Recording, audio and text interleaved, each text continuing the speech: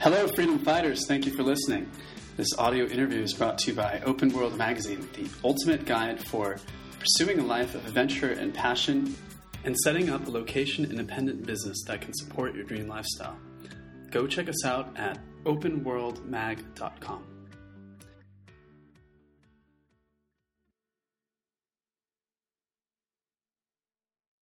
Welcome to another exciting episode of the Open World podcast. I've got a fun one for you guys today, and this interview promises to be both inspirational and I think instructional as well. I'm joined by Will Hatton. He was working several years ago as a lorry in the UK, unloading boxes for a grocery store. I don't know what he was making, probably minimum wage. At that point, he had never done anything exciting with his life, so he took a risk, and he decided to go and climb Mount Kilimanjaro for his 19th birthday. And ever since that first experience, he's been pretty much traveling nonstop for 8 years now. And I'm trying to go through the highlight reel here, but putting together the pieces of this puzzle. He recently completed a tuk-tuk trip where he drove across India. He's currently hitchhiking from England to Pakistan with plans to go all the way to New Zealand. He lived in Asia for 2 years on $12 a day, including flights and visas. He spent a year in India, where he was able to live for a year on $3,000. So he's kind of earned this moniker of the Broke Backpacker. He blogs at thebrokebackpacker.com, and he hitchhikes, he camps, does whatever he has to make this stuff a reality. And his adventures have been featured on Business Insider, the Daily Mail, and Huffington Post. So I'm super excited for this conversation. I think it's going to be a lot of fun. Will, welcome to the show. Thanks for being here. Hey, Danny, thank you very much for the invite. It is a pleasure. That was one of the longest bios that we've had so far on the show, my friend. You actually missed out a few bits and pieces, but I wasn't going to interrupt. I feel like I'm only getting started. So could you, in your own words, could you introduce yourself and tell me about your backstory? Let's get to know you a little bit. Yeah, sure. Okay, so when I was 19, I went and climbed Kilimanjaro, which was my first sort of taste of adventure. And my plan with my life had always been to join the Royal Marines. But I ended up getting seriously injured in Costa Rica, and that was no longer an option. So I kind of had a little bit of a mental breakdown, booked a one-way flight to India, and ended up bouncing around Asia for years with pretty much no money. I pick up random jobs. I was a goat herder for a little bit. That was good fun. I worked on farms, worked behind bars, anything I had to do to script together enough money to stay on the road. Initially, I was very much into just traveling with no money, but now I've kind of evolved a little bit, and I'm traveling more to interesting countries like Pakistan, Venezuela, Iran, the kind of countries which don't get many visitors, and that's why I like them. There's nobody there, and the people are always extremely excited to see a foreigner who wants to actually experience their country. So that's kind of what I'm doing at the moment, going to unvisited countries and trying to uncover them and change the reputation a little bit, because Pakistan and Iran especially, I mean, they have a bad international reputation because of the way they're portrayed in the media. And I'm very, very keen to help uncover the real side of these countries because, frankly, they're amazing places to go. Yeah, I can second that. I have some plans to go to Central Asia myself. But one thing I want to ask you, though, is I've done kind of that rough style of travel. I've hitchhiked around India a bit. I've traveled over land to some places like Indonesia. And that's usually fun for a few weeks. I can't imagine doing it for like 6, 7, 8 years, where it kind of becomes your life, like the new normal. I mean, I think it's great for like a month or two, and then you're ready to just like, be in an air-conditioned apartment. What are your thoughts on that? I totally understand where you're coming from. I do get it. But I mean, for me, it was travel like that or go home. And I did not want to go home. There was nothing for me at home apart from a broken career path. I had no idea what I wanted to do with my life.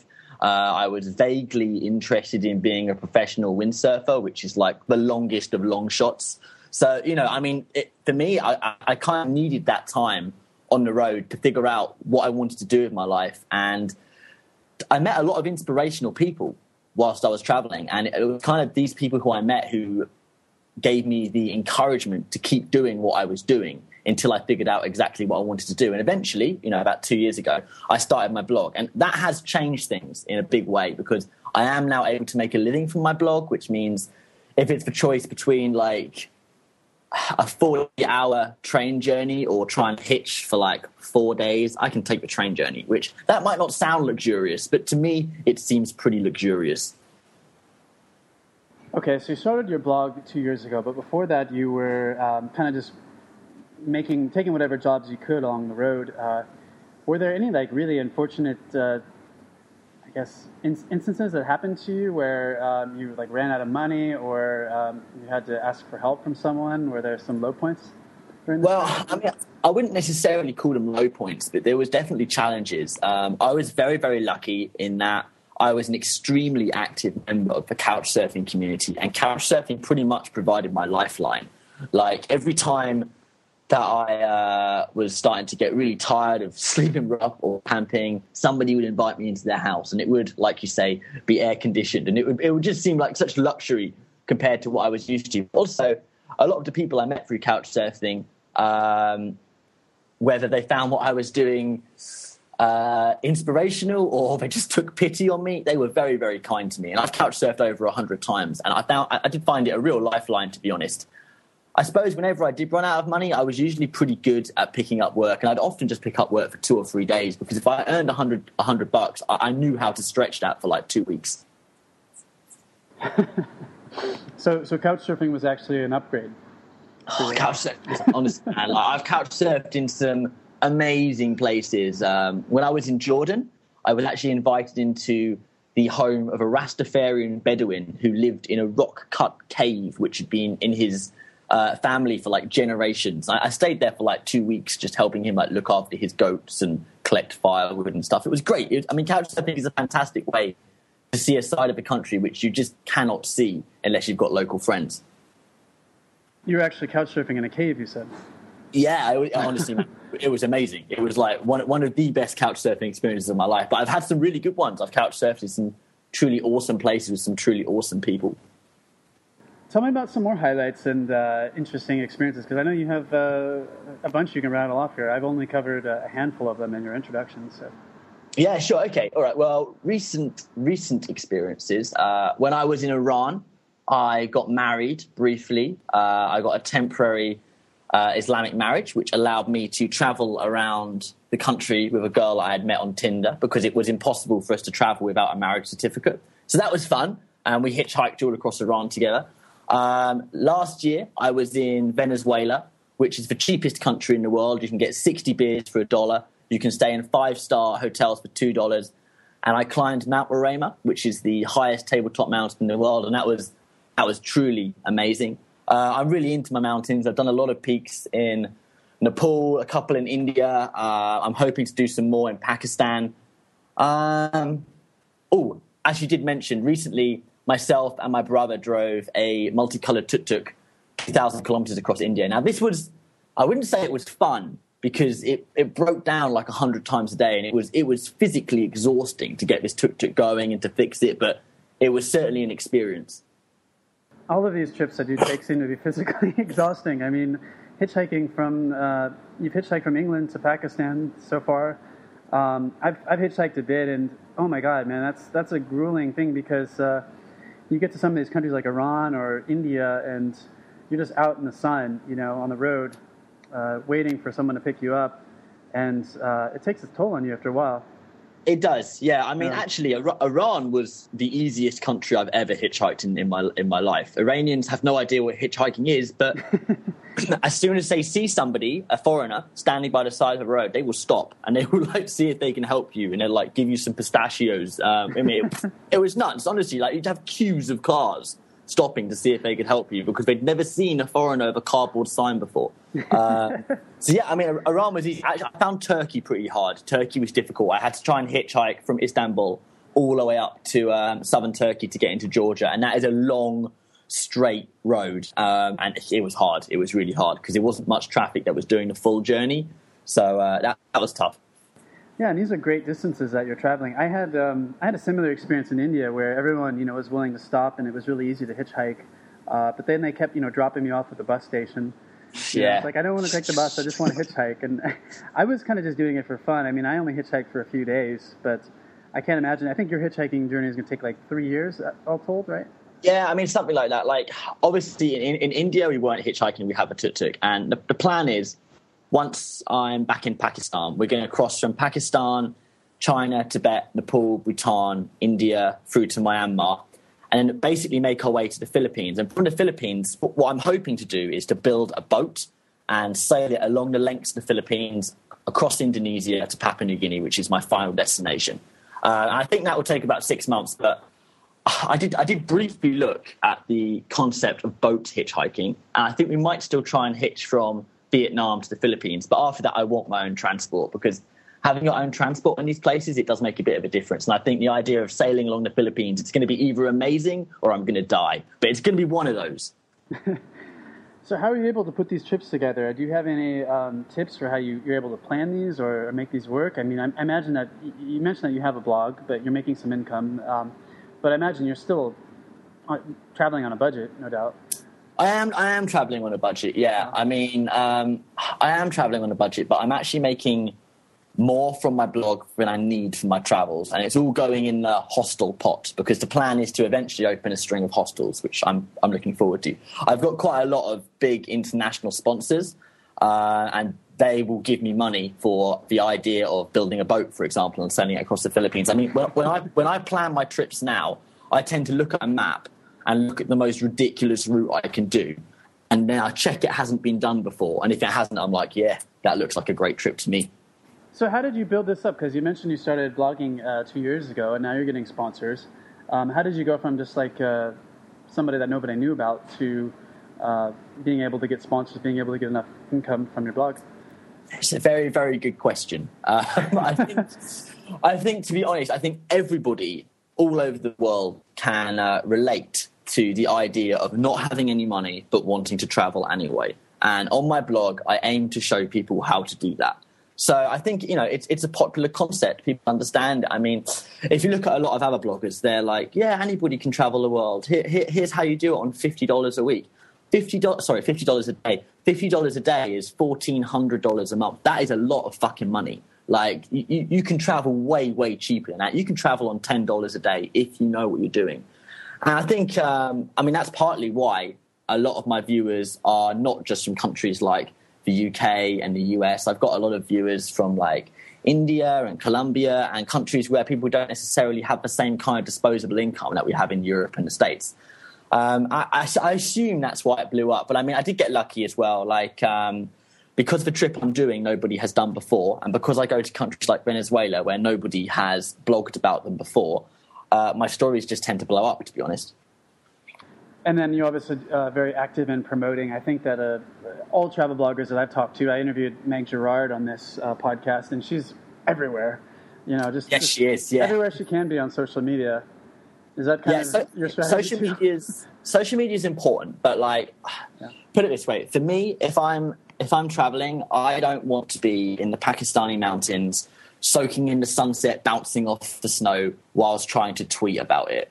Screw that, man. Like, I'm not interested in Twitter. I have a vague interest in Instagram, and I hate Facebook. So, yeah, I mean, how do you feed the beast, as it were? I mean, you haven't had reliable internet, I guess, for months. I mean, how do you get any work done?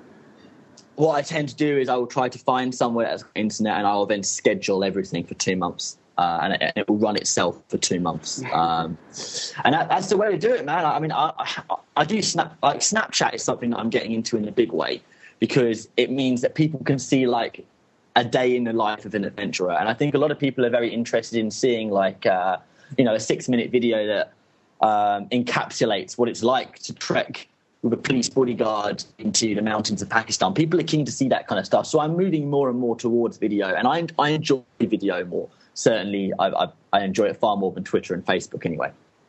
I think there's a cutoff point with Snapchat where if you're over 27 or over 28, like you're too old to use it, I think. So you say that. There are actually a few influencers at the moment who are in their 50s or above. I mean, if you look at Evo Terra... You can count them. You can count them on your hands, probably. Yeah, that's true. Because I'm 30, I can't even figure out how to use Snapchat, because I open it up and it's like in selfie mode, and I'm like, no, I don't want to take a damn selfie. Okay, look, basically the way Snapchat works, I'll give you a really quick 30-second tutorial. Okay. The way Snapchat works is you open it up and you click on the bottom right, and that will then show you the stories of the people you're following. Now, even if you never want to send a single Snapchat in your life, and that's totally fine, you want to follow interesting people on Snapchat, and then you can watch their stories and you can see like a 5-minute clip of what they've been doing that day. Now, unfortunately, Snapchat is 95% full of people who are really, really, really boring. But there are some good people on there. There's another Snapchat account called Everest No Filter, and they recently climbed Mount Everest without oxygen, and they Snapchatted the whole thing. I have no idea how they got signal. I'm still trying to work that bit out. But I mean, there is some really cool adventure stuff on there. You just need to wade through the shit of people snapping their breakfasts. So it seems like the big part of your success is just finding like interesting ideas, interesting trips to take, and like your trip to Venezuela, or getting married from Tinder in Iran for a week. To clarify, I didn't do that for a story. But I mean, yeah, no, you're right. I mean, definitely trying to find... Going to places that haven't been covered before. Nobody had been to Venezuela for like 10 years and written about it, because Venezuela, Caracas has got the highest murder rate in the world. The country has got the biggest kidnap rate in the world. It's got the worst inflation in the world. And it is quite a dangerous place to be. Whilst I was there, a friend of mine had a gun put to their head in a restaurant, and now a friend of mine had a knife pulled on them in the street. But... it's an amazing country. It's not, I mean, I wouldn't recommend it for like a first-time backpacker, but if you're experienced like me, there's only so many times you can go to places like Thailand, you know? Yeah, and I remember reading about your post. I think it was on the Huffington Post or some outlet, maybe Business Insider, where I was reading about your trip, and you're basically living like a millionaire in Venezuela. Yeah, it was great. It was really great. I mean, seriously, man, like Venezuela, it's got more oil than any other country in the world. You can fill up a car for 2 cents. Oil is cheaper than water. Petrol, is cheaper than water. I was partying every night, and I was fucking struggling to spend more than $2 or $3. And I was very much being like the Wolf of Wall Street. I was at the bar being like, drinks for everyone. I'm the only white guy in the bar, and I'd buy like 100 Venezuelans a drink, and it would cost nothing. It was nuts. I feel like that would make you a target. Some white guys in the bar buying drinks for everyone. I figured. Oh man, I'm always a target. I'm used to it. But like, I mean, figured you get held up at knife point the moment you left the bar. I think having local friends in these countries definitely makes you safer. And also, like, I mean, even though I was going out and partying in Venezuela, I never had more than $10 on me, and I was willing to give up that $10 if somebody was going to put a gun in my face. So you have all these interesting trips that you've taken, all these interesting stories, and I think this is an important concept for others to latch onto, because there's so many people out there kind of just doing the same things, whether it's in their work or in their personal life. And you seem like just really creative. Like you have a mind that's just bouncing off the walls. Like, where do you come up with this inspiration, and how do you just like carry out all these different like interesting adventures? It's very kind of you to say. I mean, I suppose to be completely honest, man, I'm just trying to keep myself entertained. Like I've got a very short attention span, and like, I need to keep mixing it up if I'm going to keep myself entertained until I finally die. So this is the plan: just stay entertained and keep pushing the boat out and keep stepping out of my comfort zone. Because the more I step out of my comfort zone, the more I tend to learn, and the more I can apply that to my life, my relationships, and my business. Your comfort zone's already pretty big, my friend. Yeah, I don't know, man. I want to get a car and drive across Afghanistan. I think that would be fun. So if you were giving someone advice, I think they would start from the opposite end. They wouldn't want to drive a car across Afghanistan. They would just like, for them, like it'd be more conservative. They would be thinking about like, I need to save money. I need to maybe just take a small trip, just a baby step outside my comfort zone. What advice do you give to people like based on your formula? I think that is definitely, I mean, I wouldn't recommend driving a car across Afghanistan unless you're like a fairly experienced traveler. But I think a lot of people are not necessarily ambitious enough with their first trip. For example, somebody might not have much money and they might choose to go to Thailand. Thailand is not a particularly cheap country. You'd be far better off just stepping one country over and going to Cambodia. Sure, it's not quite as well known as Thailand, but it's still got thousands of backpackers. It's still got a party scene. It's still got everything that Thailand has got, but it's about a third of the price. I think traveling is something that everybody should try once in their life. It isn't for everybody, but everybody should try it once in their life. And I think I get a lot of emails from people saying, I'd love to do what you do. How do I do it? And my advice is don't necessarily do what I'm doing, but realize that the internet has made it a very, very level playing field. There are hundreds of careers that you can create for yourself by using the internet, whether it's drop shipping or to become an SEO expert or a freelance writer or whatever. It's very easy now to pick something and to make a living out of it. Not necessarily the kind of living which will support you if you're living in the UK or the States, but certainly the kind of living that will support you if you're traveling all the time. And I think a lot of people don't realize that, and it really is there for the taking at the moment. Yeah, and I think a big part of it is confidence. A lot of people lack confidence in themselves, but you seem like you're bursting with confidence. Was it always this way? No, it was not always this way.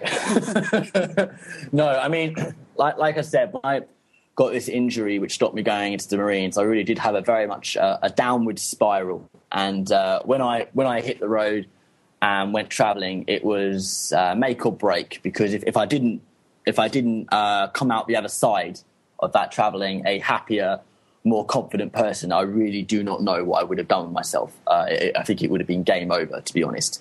So, I mean, that's why I went to all these places and stepped out of my comfort zone. I was scared half the time. I was scared shitless and I was lonely.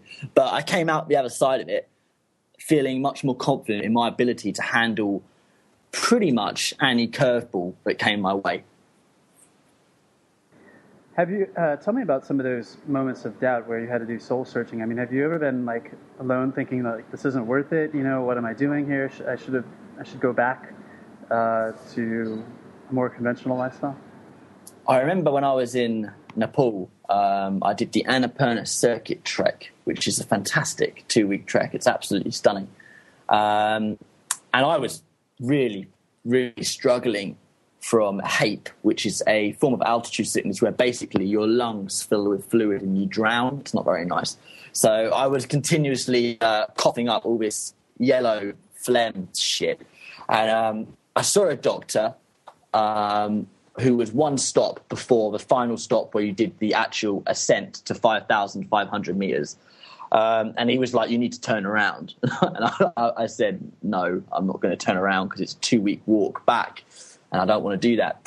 And with the help of a very, very close friend of mine, I made it over the pass. But, I mean, it was awful. I was crawling. I was delirious. I was being violently sick. I had to be pretty much dragged over the pass. But I made it with the help of my friend, I hasten to add.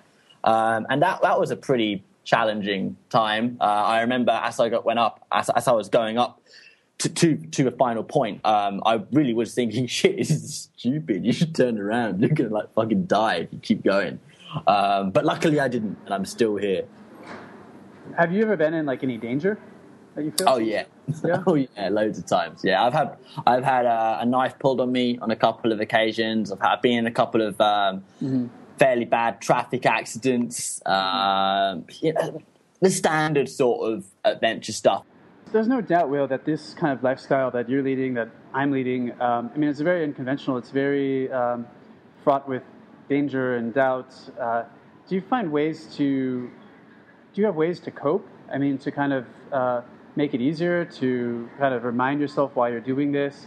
I think probably a little bit like you, to be honest, Danny. A lot of the time when I'm feeling not particularly confident that what I'm doing is the right thing to do, I will write about it, or I will put that energy into a piece of work. And then more often than not, it is received very well online. And although I do not rely on positive reviews or anything online, it does make you feel that, hey, maybe what I'm doing is worth doing. And every now and again, I'll get a message from somebody which would be like, hey, you've encouraged me to go traveling. Thanks very much. And like when I get stuff like that, it kind of makes it worthwhile for me anyway. Yeah, so I find that writing helps a lot. You know, like I'll do journaling, just getting stuff out of my head. Yes, I'm the same, man. Like I find a lot of the time I go to sleep and then I lie in bed and I think of like 4 or 5 killer ideas and I've got to get up and write them down. I find that when I'm asleep, like I'll wake up around like 3 in the morning or 4 in the morning. All this stuff that I don't even like think about usually, like with my conscious mind, like it suddenly comes to the surface. And if I don't get it all out of my system, then I can't fall back asleep. So maybe it's like frustration. Like I feel like having a rough week or something, and I'll be like, I'm not living the dream here in Thailand, and this is why this is going wrong, I hate this, I can't get a decent internet connection, the clients give me the runaround, whatever it is. And then I just find like once I write it all out, like it's gone. I don't have to deal with it anymore. I can start with a fresh slate the next morning. And I find it's been very, very healthy because a lot of times if I don't write it out, I'll wake up in the morning and I just feel like a zombie, like another day. But if I get it all out of my system, then I'm able to just I'm level-headed, I'm clear, and I can do what I have to do. Yeah, no, I completely agree with you. I mean, another big outlet for me is I've always been very, very into CrossFit, which it's impossible to do when I'm traveling at the kind of pace that I am doing, but I do try to stay fit. Whenever I can find a gym, I will go in and throw things around for a bit, and I'll always feel a bit better after that. So you're half a traveler, you're also half an entrepreneur. You must identify with both of these hats, right? Yeah, I think. I mean, I'm passionate about identifying opportunities and helping to open up countries, which is why at the moment I'm very, very keen on opening up Pakistan's first backpack hostel and then starting to do adventure trips around Pakistan for backpackers. You're not the first person to call me on it. It's not a word I've ever used to describe myself. I come up with ideas and sometimes it works. Will, are you able to record on your end? Yeah, I can, man. Do you want to send me the questions and then I can record them for you? Yeah, I'd like to finish up the interview. But if you can maybe record on your end and just for the audio quality. Yeah. Okay. Hold on. Let me just. Hold on. Okay. Just because it's good stuff, but I feel like I don't want to turn anyone away because of the static. Yeah, no, okay. I'm going to record on my phone, which I hold close to my mouth. Be okay. Okay, then I can mix the 2 audio files later. Okay. Right. We are now recording. Okay. Yeah, so it seems like you're like the perfect entrepreneur. I mean, you're an idea guy. You just told me that you like to come up with ideas. That's what entrepreneurs do. I mean, we like to come up with new ideas, things that excite us, that we're passionate about. But then maybe we often don't like to manage things once we build them, Like we don't want to like run a business, or we just want to like create new stuff. It seems like what you're kind of like that too. Like you have that same creative drive, would you say? Yeah, I know what my strengths and weaknesses are. For example, design. I did design the first from backpacker site and it looked fucking terrible. So I then submitted out to somebody. And I know what I'm good at. I'm good at writing, I'm good at networking, I'm good at pitching, and I'm good at making videos. I'm not good at editing. I'm not good at editing photos or videos or anything like that. So where possible, I try to subcontract that out so that I can focus on what I am good at and not get frustrated. Yeah, that's a great point that you just brought up. I know that when I was a new entrepreneur, I had certain like things I could do that I wasn't good at. I didn't enjoy doing them, and it just kind of sucked the life out of me. And once I was able to just find someone else to do that for me, like article writing for my clients, I work with clients for internet marketing, and I would find someone that could write 5 articles for $35, and I was like, okay, that's much better than trying to do this all myself. Because these are articles about like roofing or flooring and stuff like this, and I just have no inspiration to do it. I know, I understand. So some of my first ever clients who wanted me to post their products on my blog, they'd be like, "Oh, we've come up with this great new, doorstop. Can you write an interview about how it's groundbreaking? It's going to change backpacking forever." And I was like, "Well, no, I can't. 1, because it won't. But 2, because it's just going to suck the soul out of me and I'll never want to write again." Yeah, it's not worth it. Sometimes you get these opportunities and it's like you could advertise for like payday loans or something.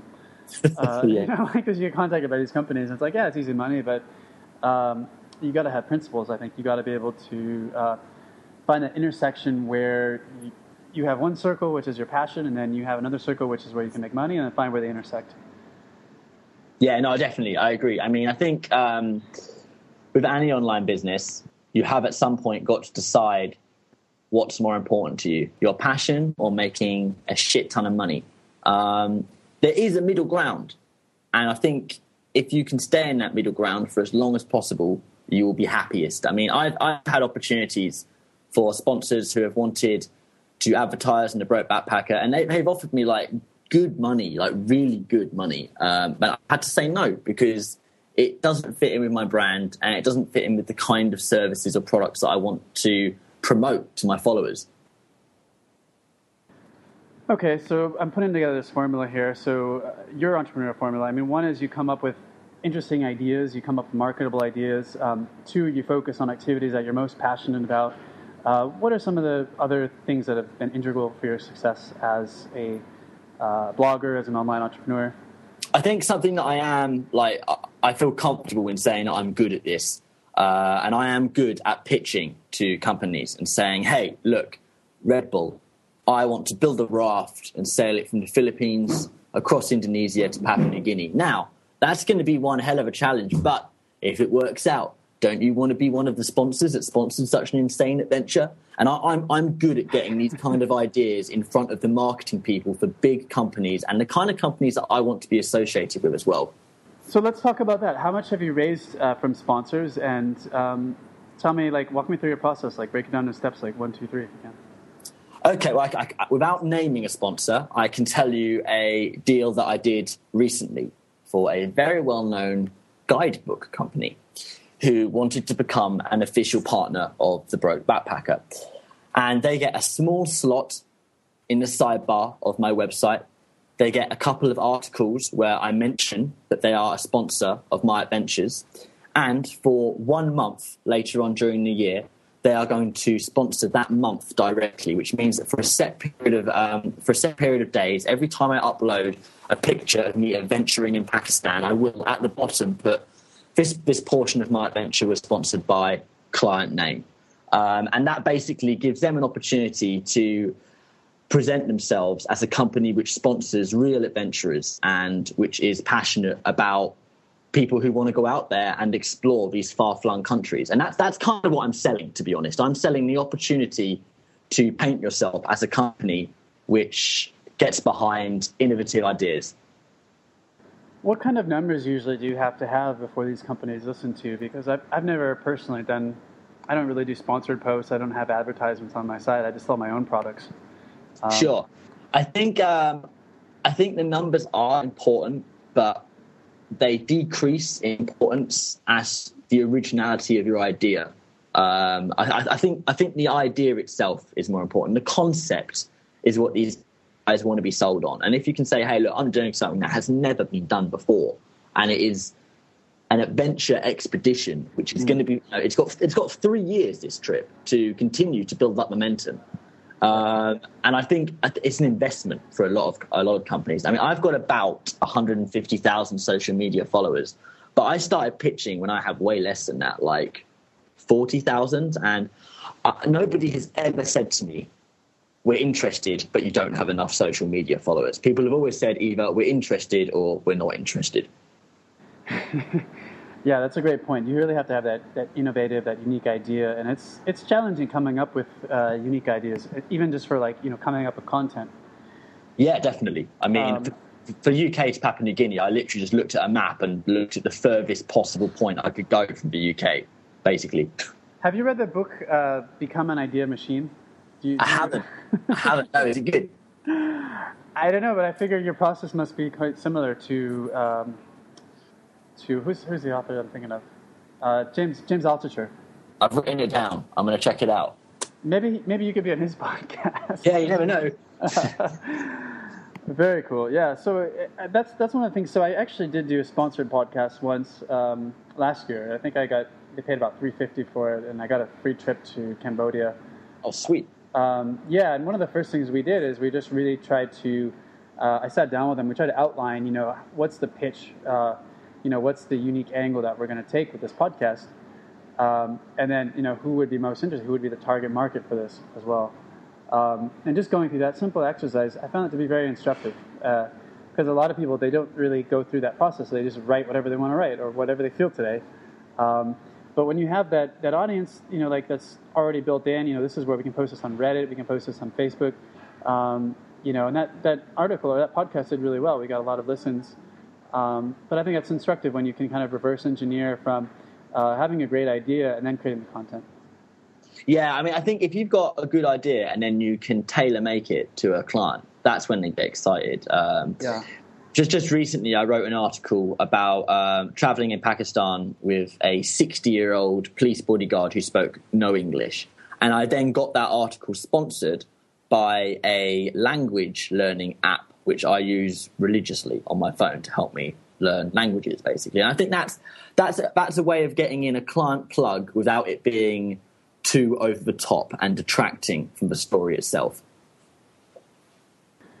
Yeah, that's great. So that was a great nugget we just uncovered, the power of just really great ideas. And that reminds me of, all these motivational books that I read, like Think and Grow Rich, that I've read in the past, Think and Grow Rich, Magical Thinking Big. And if you have that vision, that really compelling vision, it's really easy to find people that will support you to do that. Whether it's in Think and Grow Rich, he mentioned that this one guy, he wanted to work with Thomas Edison. That was his thing that was driving him. And he made it happen, So you come in with this really killer idea. You're out of the box thinker. You think unrealistic, and you just go out. Like you said, you're confident about pitching it, so you're happy to tell anyone about it, and then you make it happen. Yeah, it keeps coming back to the main point that I always tell people is that the internet really has presented my generation with some incredible opportunities. And I'm always jealous of the next generation, to be honest, because they're going to be even more internet savvy than I am. They're going to have a chip implanted in their brain, so they won't have to go on the internet. I've been thinking about this. I reckon eventually... Did you ever watch Farscape? No, I haven't. Tell me about that. It's a sci-fi series, and basically there's all these various aliens, and they can all communicate because they've got a chip in their head which auto-translates all languages. And there's quite a few companies working on not exactly that, but a similar-ish kind of product. And I'm quite looking forward to that day, because it will mean I can go to places like Afghanistan and speak the local language, which will be very cool.